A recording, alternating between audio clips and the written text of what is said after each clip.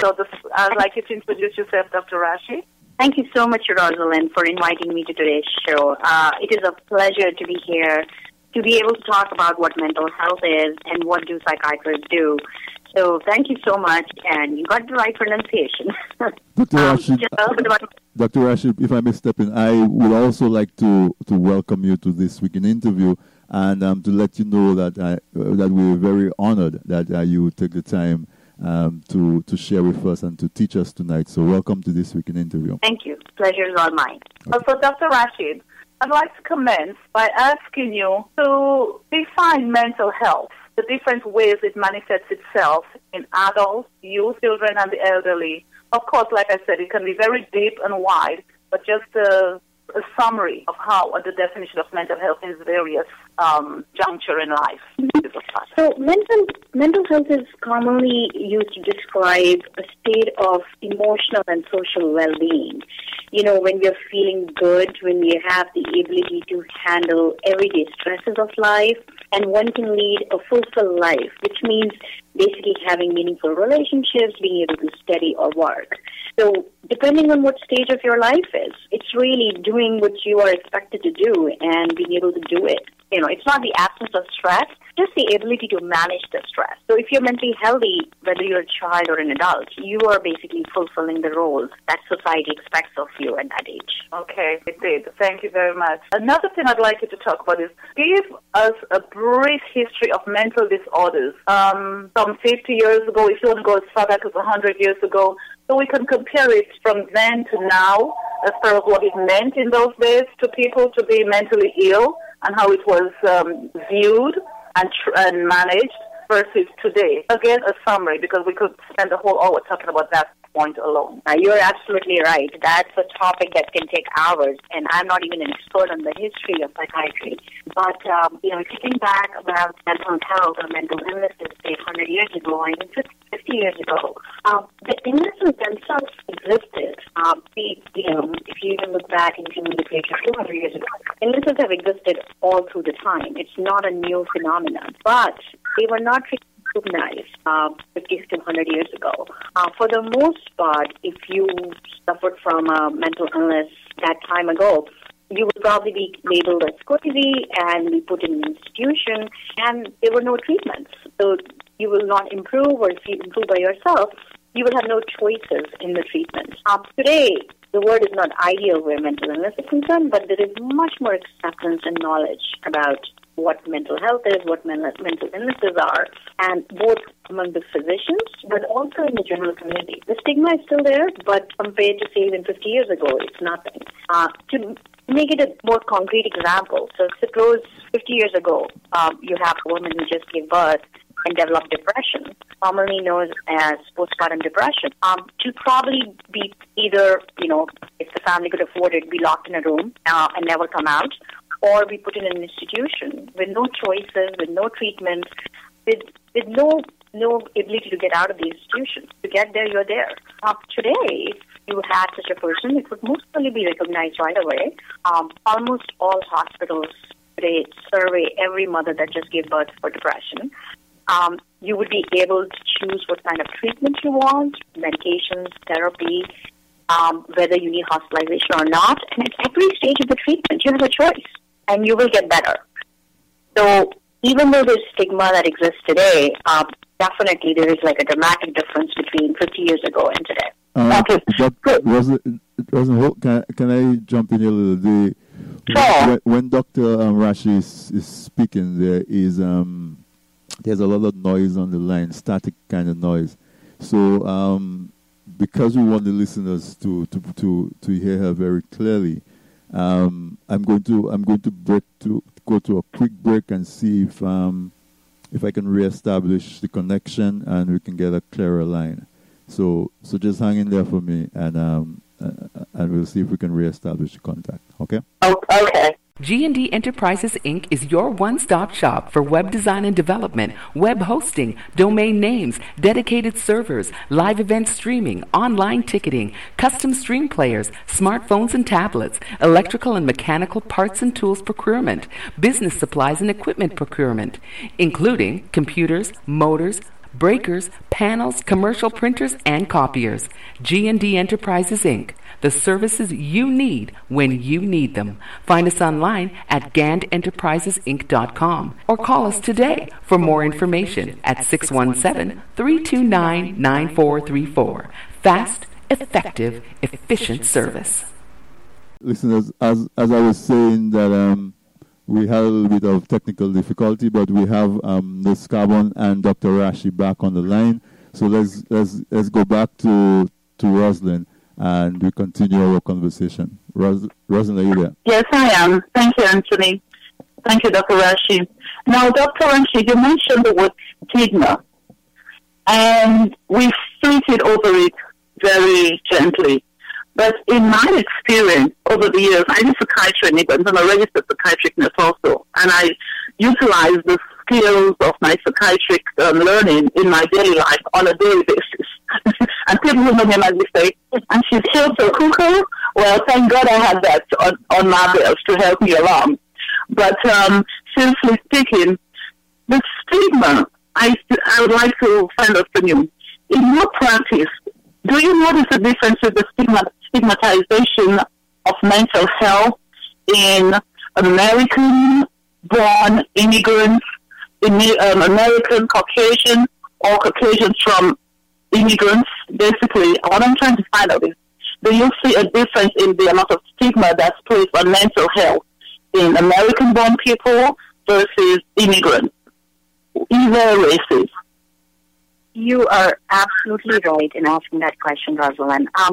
Stigma is there in this country, in American-born citizens too, but most of us who are immigrants that come from other countries, the stigma is even higher.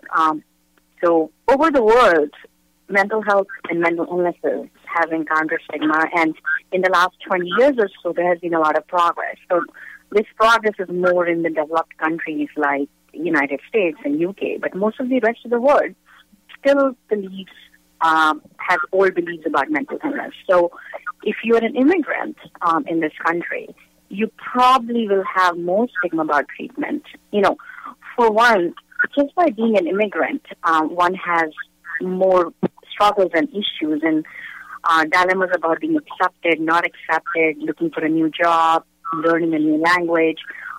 So added to that, if you have an additional mental illness, it's highly stigmatizing for the person, for the family, and for the community. So most immigrant patients do not seek treatment as much as white Caucasians who are born in this country do. Mm-hmm. And I would imagine knowledge deficit plays a major part in that. Knowledge deficit, language, being aware of the resources that's available to one. And would you also agree that even being aware that certain changes in one's behavior pattern is really related to some mental issues being developed, as opposed to maybe one of the cultural beliefs that one had back home, wherever home is, So now you're in America. You came from wherever you came from. You came to the States. But usually we come back to communities in kind from where we came from. As a West Indian, I might find myself in an area which is heavily populated with West Indians. The Spanish person, vice versa, Indian, Polish, Irish, everybody tends to find their own little area. So although they're in a foreign land called America, they're still continuing the traditions and rituals and beliefs, especially the older people raising the younger kids here. So therefore, if there's mental issues going on, a lot of it might be addressed accordingly from before. Would you agree? Definitely. In some ways, it is good for people who are immigrating to continue with their cultural beliefs. It is, according to studies, people that completely give away their original culture do not do as well. But people that completely stick only to the original culture also do not that well. So I think people that are the most well-adjusted are people who are able to carry on some of their traditions and rituals, but also assimilate in the new American life. Mm-hmm. It really becomes even more important for parents. If you're just immigrant family that has no children, you won't struggle with it as much. But as your children start to grow, and they grow in an American school, the difference in the clash between the beliefs becomes very important. So you're absolutely right, Rosalind. And then I guess that's where we find a lot of depression, low self-esteem occurring because the children, and there's some confusion for the young children also.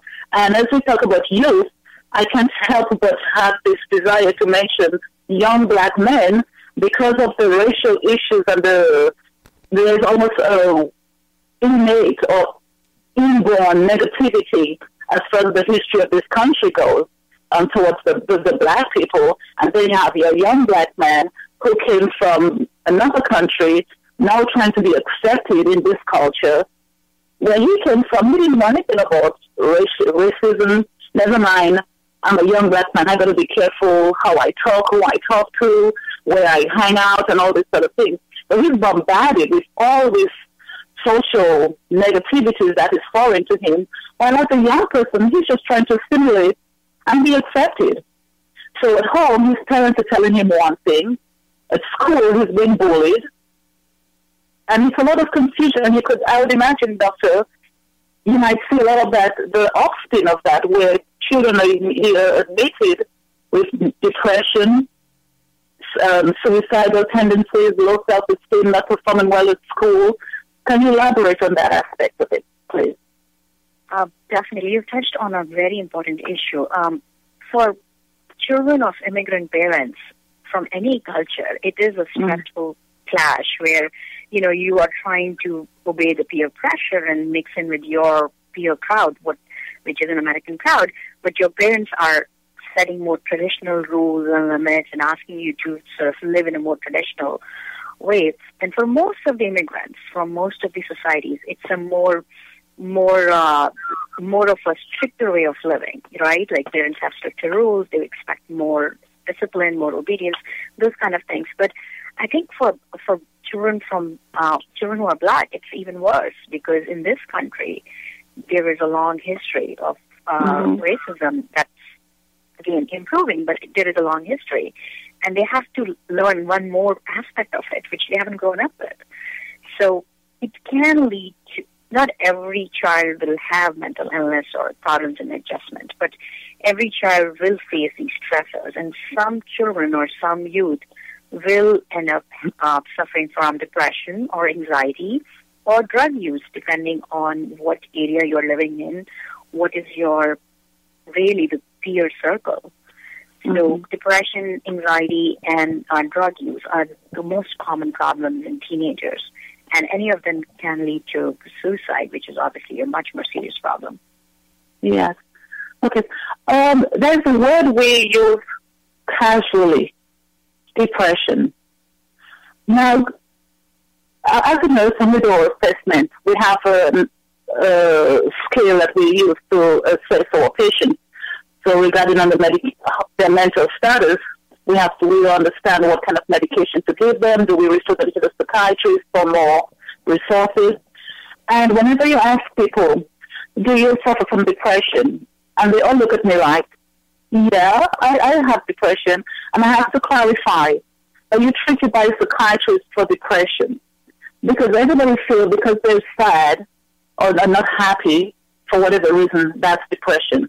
Can you define depression? And while we're on the word of depression, can you also just touch on major effective depression versus depression?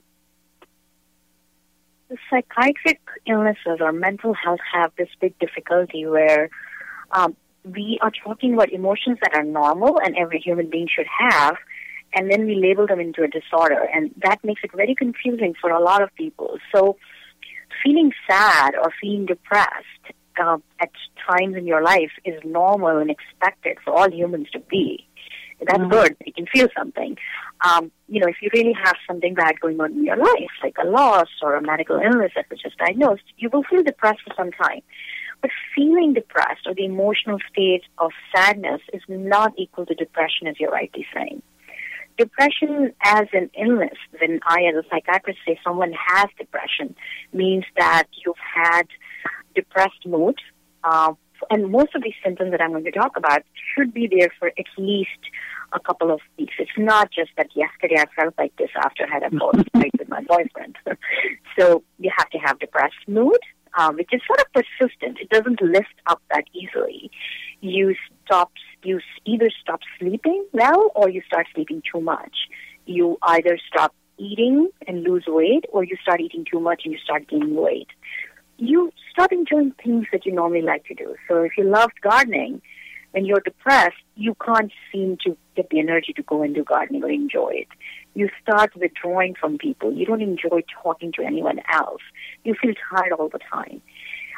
You feel that life is useless. There's no hope for you. At times, you might feel that you are bad. Somehow, you're worthless.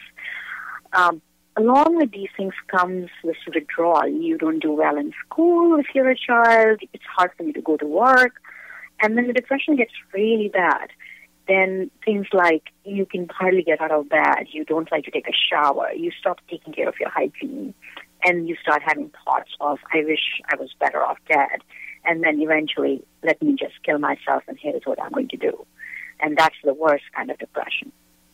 So it's a whole spectrum of mild depression to severe depression. But just sadness by itself does not lead a psychiatrist to diagnose depression. You have to have some of these other symptoms. Mm-hmm. Okay. So that's one. Thank you, Doctor. Then we have major depressive disorder. Let's just discuss that for a moment, please.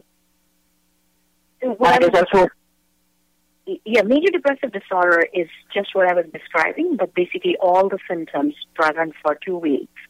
So there is no difference between minor depression and major depression, except in minor depression you might have less symptoms and they'll be less intense. So you might have depressed mood, you might be enjoying things less, but you're still able to go to work. You're still able to drag yourself and do the things you normally do, but you're sort of walking in a cloud. You're feeling like everything is black or foggy. So major depression is when you are not even able to function. Mm-hmm. Okay. And usually suicidal thoughts are in major depression. Okay. I'd like to, Anthony, would you like to interject at this moment? Because I was going to read a news alert that I researched and found, which was pretty poignant as far as mental health in the immigrant. Actually, yes. I was just waiting for a little pause. It was very interesting. But as we talk about depression and a major and minor depression and the symptoms, and we also mentioned the stigma that's associated with mental health. Part of it is the reluctance sometimes is the reluctance of people to seek help. Probably the inability of family members and friends to recognize when they should probably intervene and try to get assistance for an individual, and also probably especially since we mentioned immigrants and the impact on immigrants. Maybe the expertise in the community. Maybe persons go to their regular doctors who may not necessarily diagnose depression. Because depression sounds like something a little bit mysterious for a lay person like me, You're a nurse, you're a doctor, you've been clinically trained, you see it all the time, so you may recognize it.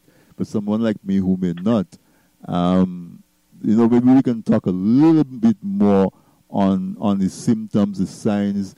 Maybe people need to err on the side of caution without necessarily making a person be paranoid, But maybe we can do a little bit more on what are the indications and at what stage maybe you would suggest that maybe we can advise somebody to seek help or to find help for a loved one. You are absolutely right. It can be very hard sometimes for family and friends to know when to help. It is important to remember that the person who is suffering from depression might not recognize it himself usually, mainly because when you're depressed, you stop thinking about what you're doing or why it's happening to you. How can family and friends see it? So something bad happens to you, you feel sad. And, you might, for a few days, stay alone in your room, not do things that you really like, but when your best friend calls, you want to talk to the best friend and tell them that you're feeling sad. And when family members approach, you will sometimes talk about it, but you'll probably eat okay after the first 2 days of adjusting to the shock. Then you notice that you have a friend or family member that hasn't really smiled at you well for a few weeks now, and it just can't seem to get better. And they start doing things that they really used to like, say, I feel stressed out about the work, but I do enjoy shopping. And when you say, okay, you are feeling sad because your boyfriend broke up with you, but let's go shopping. And for that 2 hours, I'll be cheered up. For the most part, you don't need to worry about a person that can be cheered up, that is eating properly, that is sleeping properly, someone who's not losing weight. I think the signs and symptoms that should really concern friends are when you see a person who never seems to, who has changed in personality, basically. People say, and that's why sometimes superstitious beliefs can come in, that she was such a cheerful person and now she looks different and sounds different, and she's not doing any of the things that she used to do. She's not cooking anymore. She's not laughing anymore. She's losing weight. She doesn't want to do anything. Her grades are falling off, or it's hard, she's getting in trouble at work. And the last but the very important symptom is when somebody starts saying, I wish I was dead, or I wish I could end my life. That is a time when people should definitely intervene. Mm-hmm. But Dr. Rashi, on the point of suicide, which you just mentioned, I would like our audience to also recognize and understand that a lot of times this person, who is in this state of emotional malaise, and some of them are going to a fetal position, will not move, will not feed themselves, will not get up to go to the bathroom. Now, this patient all of a sudden starts moving about and talking and a little more involved. That is very suspicious, correct, Dr. Rashi? This is a time when that person maybe has a plan on how they're going to end their life. So you've got to be very careful when somebody is depressed, will not talk, will not move, they're laying in the bed like in a fetal position, and all of a sudden they're up and they're looking like, wow, they just rebound and they're feeling real good.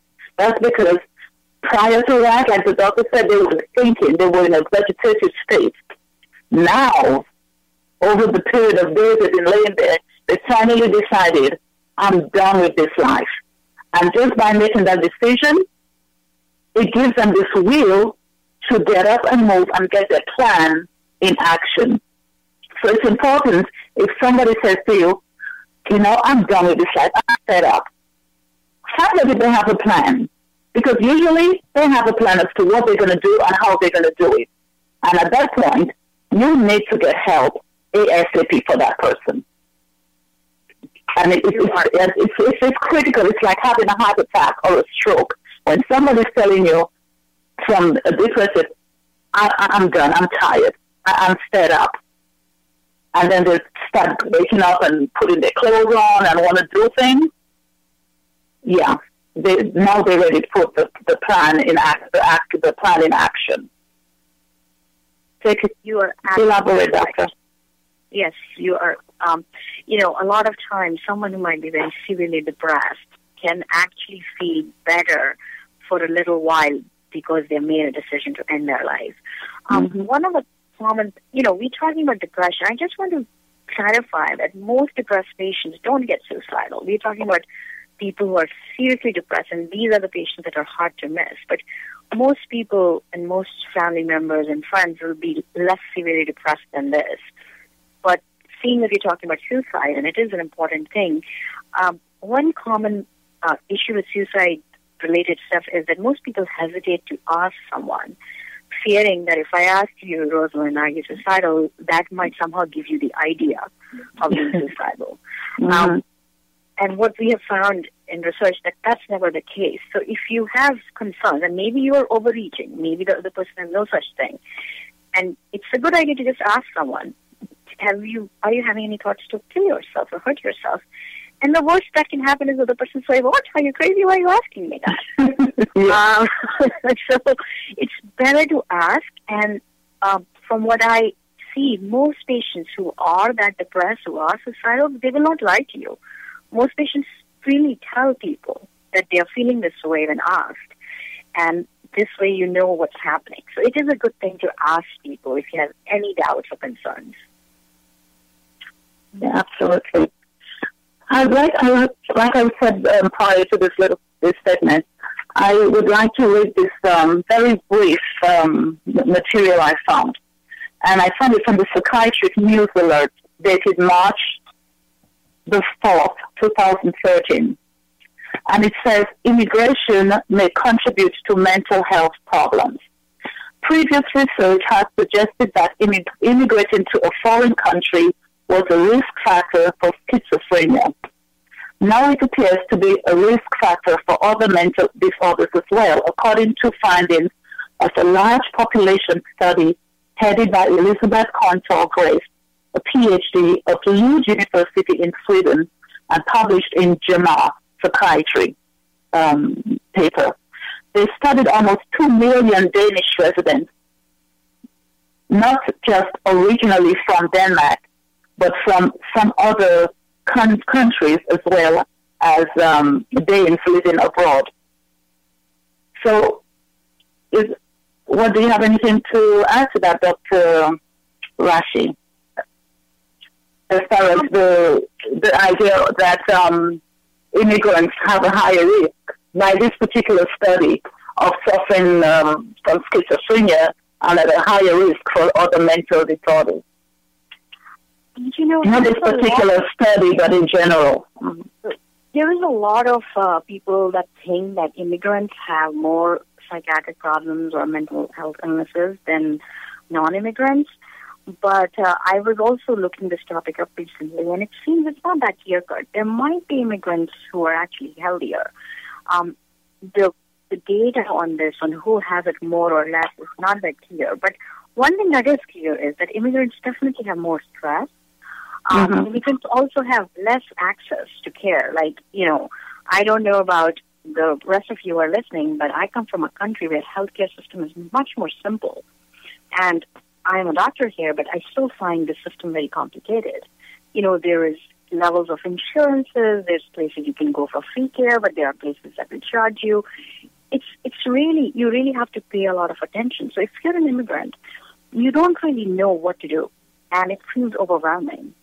And for the most part, if you're a new immigrant, you probably don't have health insurance, and you probably don't know that where mental health is concerned, every area has a designated mental health center where they are supposed to offer treatment for free. Now, you might have to wait, or the clinic might be busy, but in this country, regardless of where you live, you have an assigned mental health center where you can go to for treatment for free. Yeah. But when you're a new immigrant, you won't even know how to find where to go. What is that place? So, in addition to the stress, I think it is really hard to get the resources. And then, of course, if you don't speak the language, or if your native language is not English, that really makes it very hard. Yeah. Okay. And if I may jump in here, we need to take a quick break. And so as soon as we come back on the other side of the break, we're going to continue the discussion. It's becoming very interesting in terms of the stresses of immigration. But this is This Week in Interview for Wednesday, July 16th, 2014. And with us, we have our in-house health expert, this Rosalind Carbon, and she's having a conversation with Dr. Rashi. And our topic tonight is mental health. And we're getting some very interesting tidbits, so stay with us. And when I come back from the break, I'm going to give out the call-in number. So if any one of the listeners would like to join in the conversation, you will get your opportunity at that time. But we'll take a quick break, a quick word from the sponsor, and we'll be right back. New York and the Tri-State Massive, the Calypso Royalties, a.k.a. King of Kings, is back with a special tribute to man himself. Come see the reigning and seven-time monarch king of Dominica, King Dice, alongside King Hunter, King Wizard, Rabbit and Tronada, with special guest performance Liana, Jama B, Chris B, Mighty Umi, D Rose, Bupley, D Wave, Intruder, D Bob, Sly, hosted by Alex, Powell, Bruno, King of Kings, Tropical Reflection Nightclub, 4501 Glenwood Road, Brooklyn, New York, 11203. $40 in advance, pay more at the door. Get your tickets early at islandeventticket.com. Save that date, August 16th, 2014. KOK in Brooklyn. Remember that date, Kings is back in town and you're gonna be there. You can't make it to New York, live streaming on TDNTV.net. Otherwise, get your tickets early at islandeventticket.com. You hear? Me, I want to okay.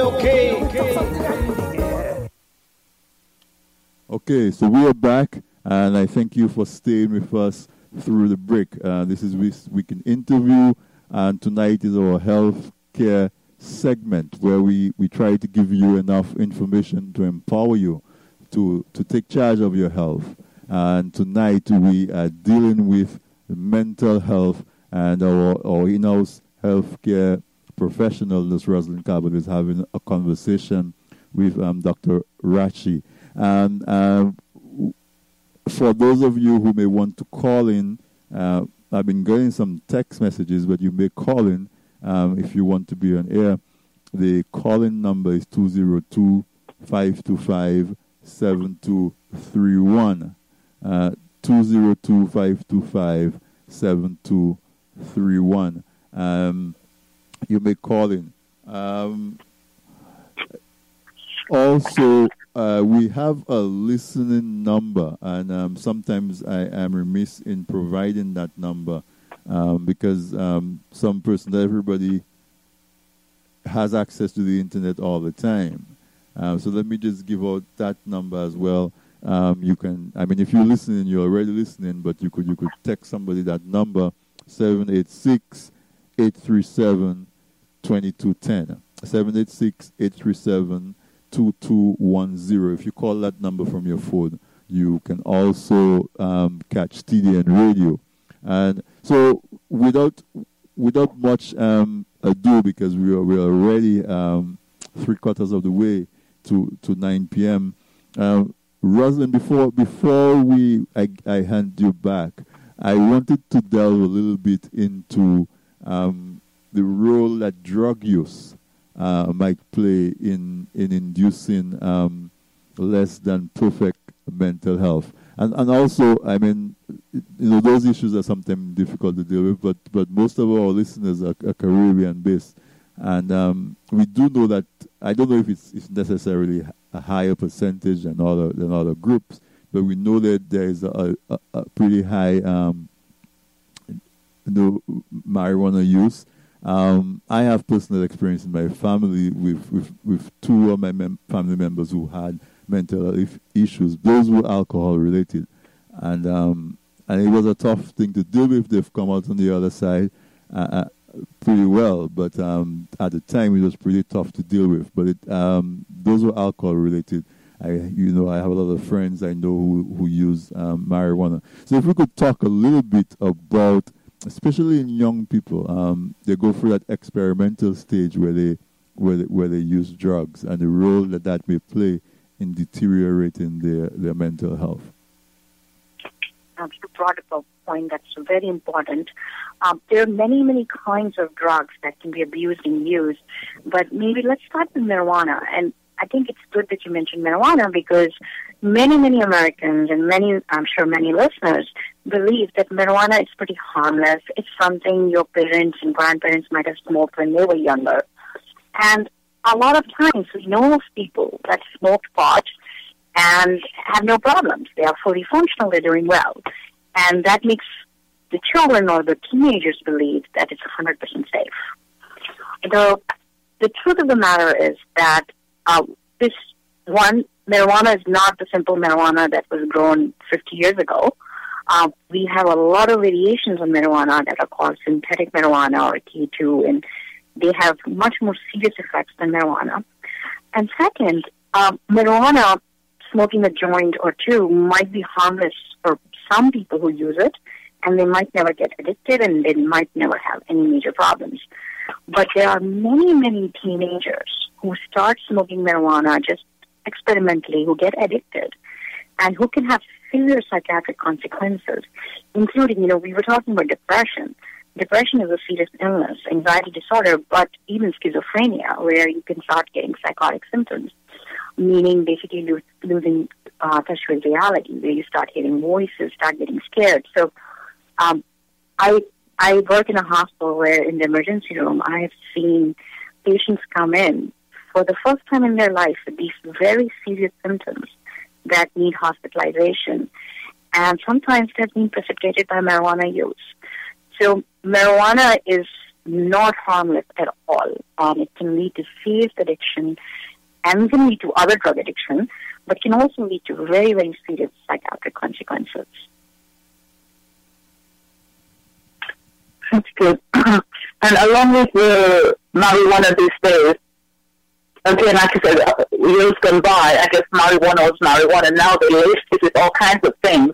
So the children don't even know, or a lot of people don't even know what they're really taking in. Because these drugs are not just pure marijuana. All other chemicals are put into it for quicker highs and quicker demise of the brain. Yeah. No, we mentioned. Sorry, doctor. Go ahead. I'm sorry. No, you go ahead. That's fine. Go ahead. So I read a study earlier which stated that immigrants were highest rates they had higher risk factors for getting mental illnesses, schizophrenia, along with other illnesses. But it's interesting that I also found another AJM public health research paper, and it's a very short one, and it said the opposite. And I'm just going to read the result of it's very short, I'll read it. Objectives. We examined the prevalence of psychiatric disorders among Black Caribbean immigrants, Caribbean Black, and African American populations, and the correlates of psychiatric disorders among the Caribbean Black population. We conducted descriptive and age-adjusted analysis of the data from the National Survey of American Life and in-person household mental health survey of non-institutionalized U.S. Blacks. Okay, we'll leave that. The results were very interesting. Compared with African American men, Caribbean Black men had higher risk for 12-month rates of psychiatric disorders.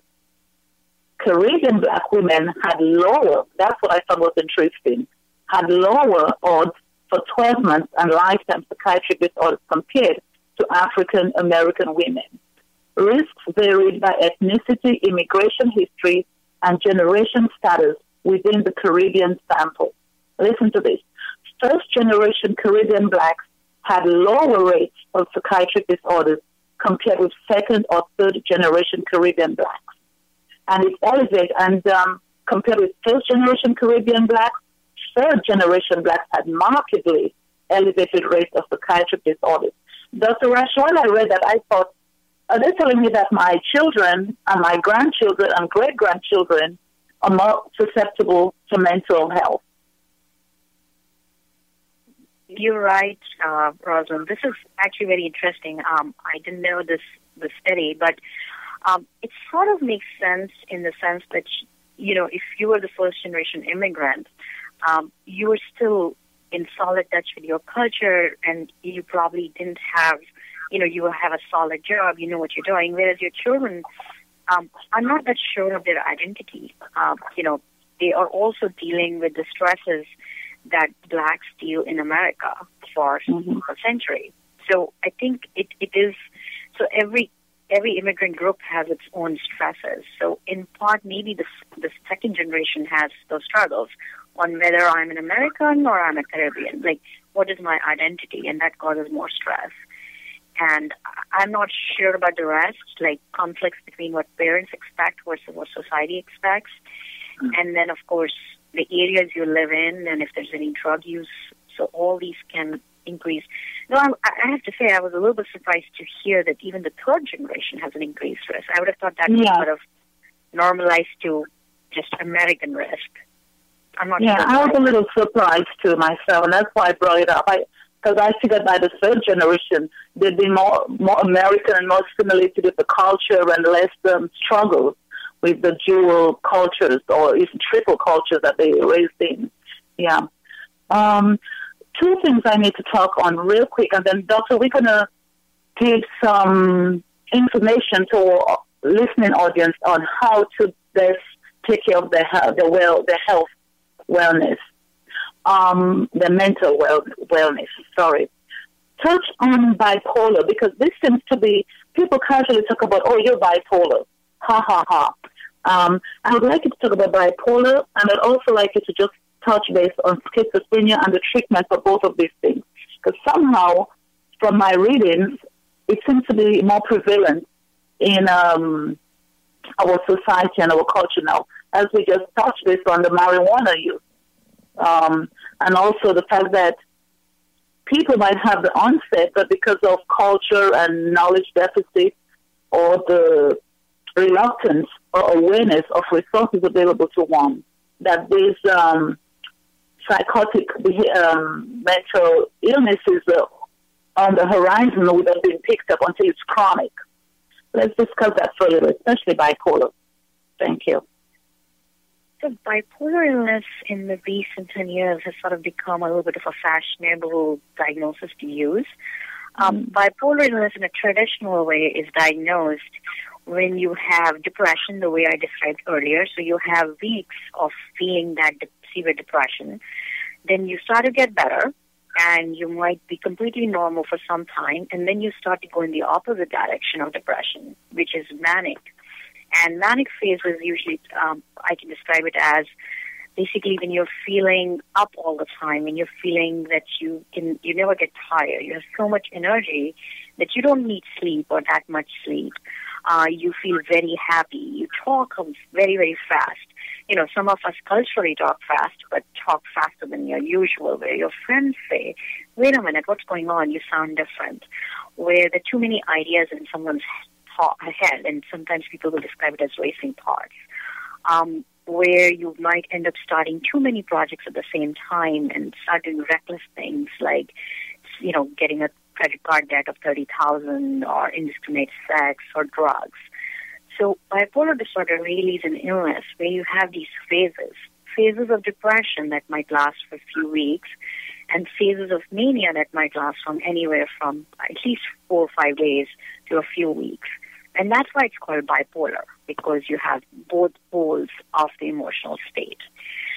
In today's world, it seems to be used very, very loosely sometimes. You know, if you are a teenager having a little bit of a mood swing where you're a very pleasant child 5 minutes ago and suddenly you're slamming doors, it's normal. But a lot of this kind of behavior is nowadays misinterpreted as bipolar. Also, if you're doing street drugs, you will have ups and lows. If you're doing an upper, when you're taking the drug, you feel good and high, and the drug, you start to withdraw, and you start to look depressed and irritable and hostile. So a lot of people who do drugs are also misdiagnosed with bipolar disorder.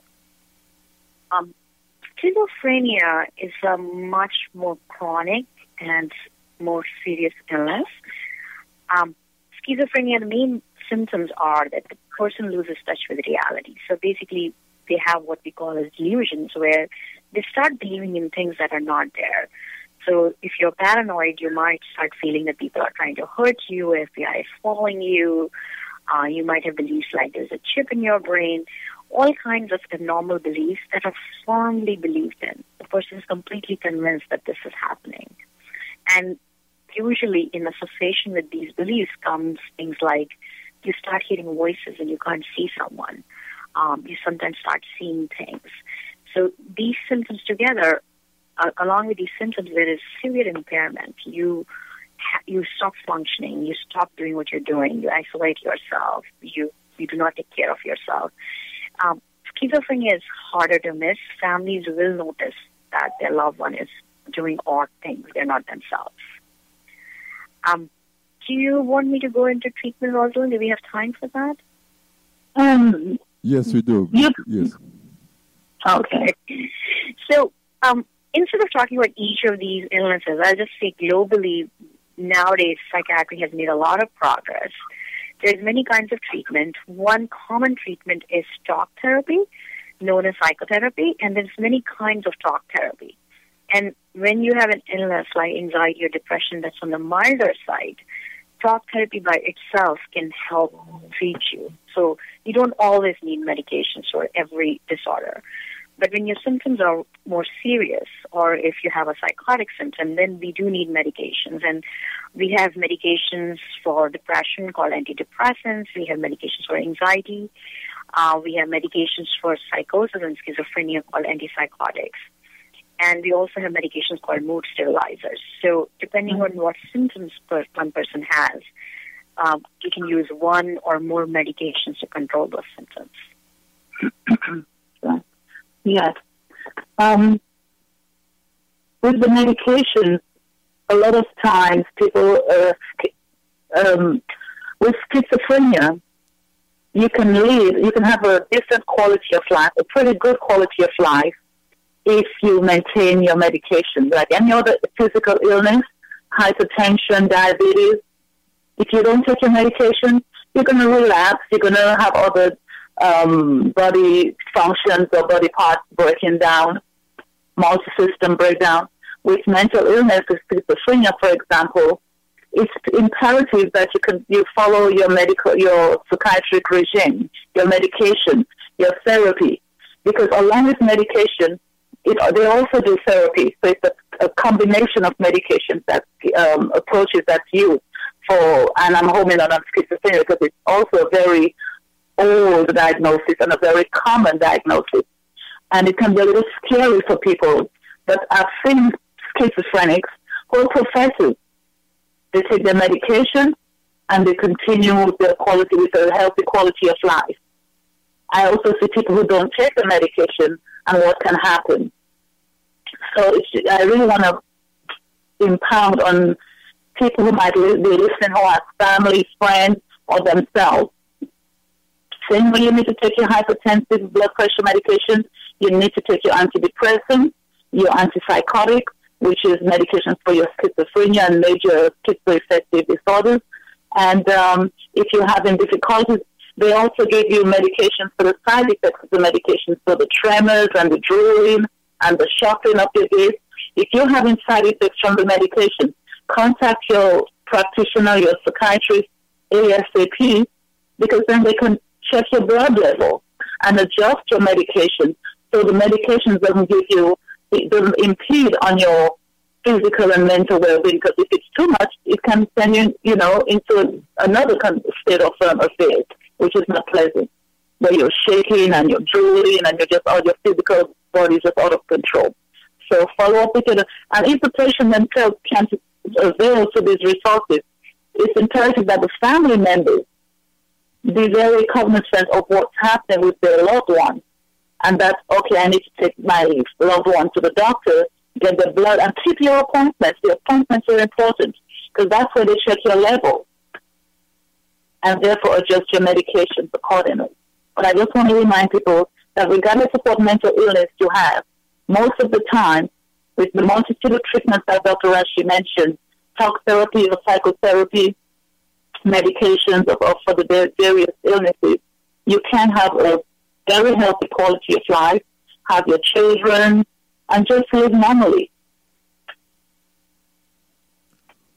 That's such an important thing you just said, Rosalind. I think one thing for everyone to recognize is that if there is a mental illness in family, it is a good idea to research it. There is a lot that's available.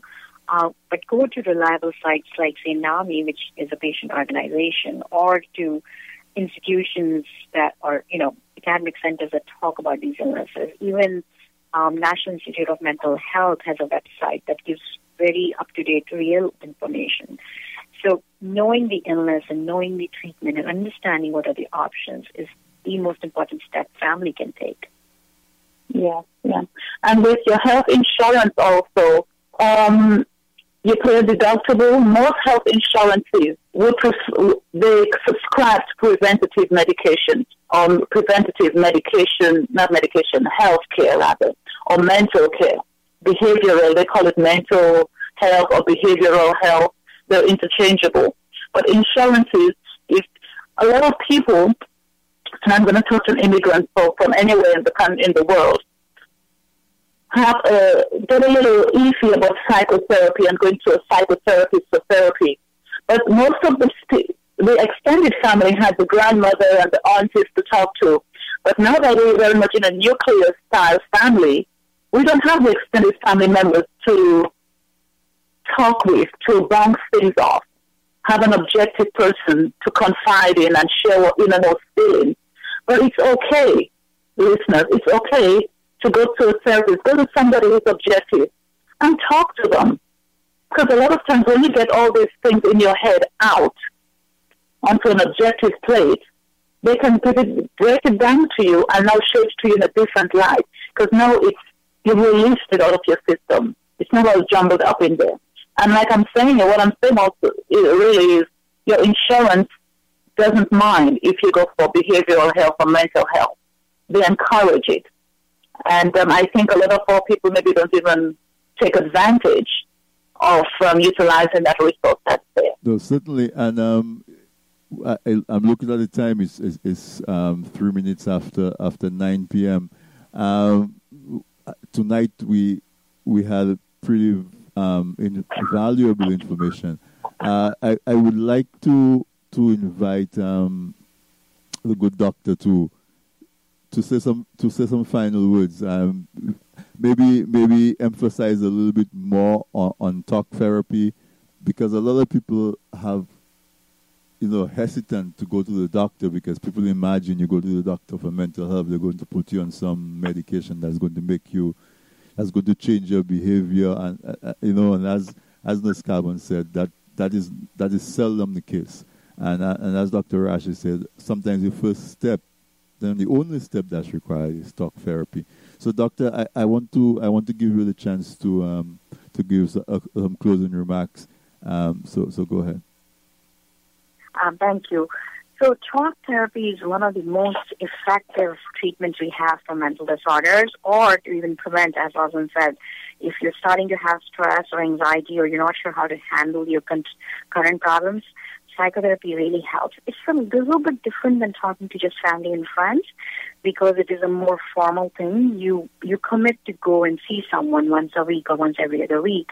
And I have done it myself. It's a wonderful experience, and it's a great experience to grow as a human being, because somebody is sitting there for 45 minutes listening to you talk, and as a listener, as a trained therapist, they can help you see the pattern of behaviors that lead to problems in your life. Because, we might want our husband or our boyfriend to change, but really the power to change is in us.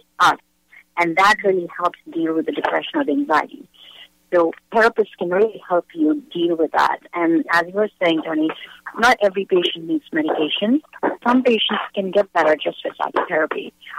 Some patients will need medication and talk therapy. So talk therapy is definitely underutilized, especially in immigrants, because we are sort of wary of what that means. And I would really like to thank you all for having invited me to talk about a topic that's so close to my heart. Thank you. Thank you very much, Doctor. And I know you must be a very busy person, and we are so delighted, and we're very humbled and honored that you joined us for an hour. I've been getting text messages. There's a lot of people who are finding it extremely valuable and timely. And of course, Rosalind, as usual, the very good choice of topic for tonight, and a very interesting conversation. Thank you. Very welcome. Thank you. Okay, so listeners, there you've had it. We've had another hour fly by, and I thank you so much for listening. And we will do this next month of August. And as usual, this is This Week in Interview, and I would like to say thank you so much to our guests. Good night, Nurse Rosalind Carbon, and good night, Dr. Rashi. Rosalind, before we go on, I've asked the producers for a couple more minutes because how do you go about finding a good psychologist or psychiatrist that you can go to? I don't know, either one of you can touch on that really briefly before our final good night. This is a question that I got via text. Okay. Okay. Well, I chose Dr. Rashi to host this show with me because she's one of the best. So there we are. Dr. Rashi, would you like to talk?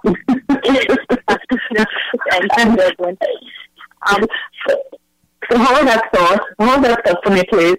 And the next way you can, you go to your health insurance and you find out, you get list of doctors within your network and in your area, and you go online and research them and their background, their credentials are also listed. And that's another good way of finding a mental health provider. But Dr. Rashi, she's impeccable, as you just heard. Talk to her. I mean, she can talk to you about that question Tony just asked. Rosalind, I would like to add that in some ways it's also good to just ask friends. You will be surprised when you start talking about the issues you're having that almost every word of mouth has already seen a psychiatrist. So knowing someone that your family has liked, your friends have liked, is very helpful too. And if not, you just try the first psychiatrist that you find, and if that doesn't work, you try someone else. It is important for you to like your psychiatrist, much more than it is important to like your primary care provider, because this relationship involves a higher degree of trust, and you put yourself out there and you're vulnerable. So don't give up till you actually find a psychiatrist that you like. It doesn't always happen on the first try. Yeah. And if you like someone, make sure that your family knows, your friends know, and they can use that person the next time. Tony, can Dr. Rashi give her number where she could be reached? Oh, certainly. Certainly, we encourage Dr. Rashi? Rosalind, I can give the number for our clinic. I don't really do outpatients. I am a specialist in inpatient psychiatry. So the number for the department is 973-972-1048. Okay. Again? You got it down, Tony? Yes, 973-972-1048. And where is that clinic located? This is Rutgers, New Jersey Medical School in Newark. Okay, Rutgers University School in Newark. Okay, so I know we can go on for another hour. So of course, Dr. Rashi, we hope that you can come back and then we can take it up again and move the ball even further along. Because I find the more that we talk about mental health, is the more comfortable people will get about seeking help, and the more people seek help, the less severe their mental issues will be. So I thank you so much, and we look forward to the next time that you on our program. Thank you. Will do. We love doing that again. Thank you. Good night. I just want to mention one thing. Family therapy. Yes, family therapy also is very helpful. So it's not just one person going for talk therapy or psychotherapy. The whole family can go in as a unit. Initially, they will speak to the individual members of the family, then they'll bring the whole family together and have an open discussion. Because sometimes one person might have a mental issue or a breakdown, but it's not necessarily where that's originating from. Okay. It can be a new family issue. I just wanted to leave that out there. Right, again, we can discuss that another time. It's something we can flesh out the next time we revisit mental health. So thank you so much before the producers run me off the station. and I really appreciate another wonderful healthcare program. So thank you so much. Very welcome. Good night. Good night. Thank you, Dr. Rashi. You're most welcome. Bye-bye. So listeners, there you had it. Another very interesting installment of This Week in Interview. We do this every Wednesday night at 8 p.m. Eastern Time. And I'm your host, Anthony. most times we interview somebody about their work, about their life experiences. Sometimes I rant, my little political rant, not necessarily political, but you know. By now, everybody know I am a big apostle for Caribbean unity, so I normally push that. As a matter of fact, since I discovered the CARICOM anthem, I've been playing it every time I'm on the radio, because CARICOM has adopted an anthem, and that just has me so pleased, because it means that we're moving one step closer to Caribbean unity, my mission. So let me say thank you for staying tuned in, locked on to TDN Radio for this week in interview, July 16th, 2014.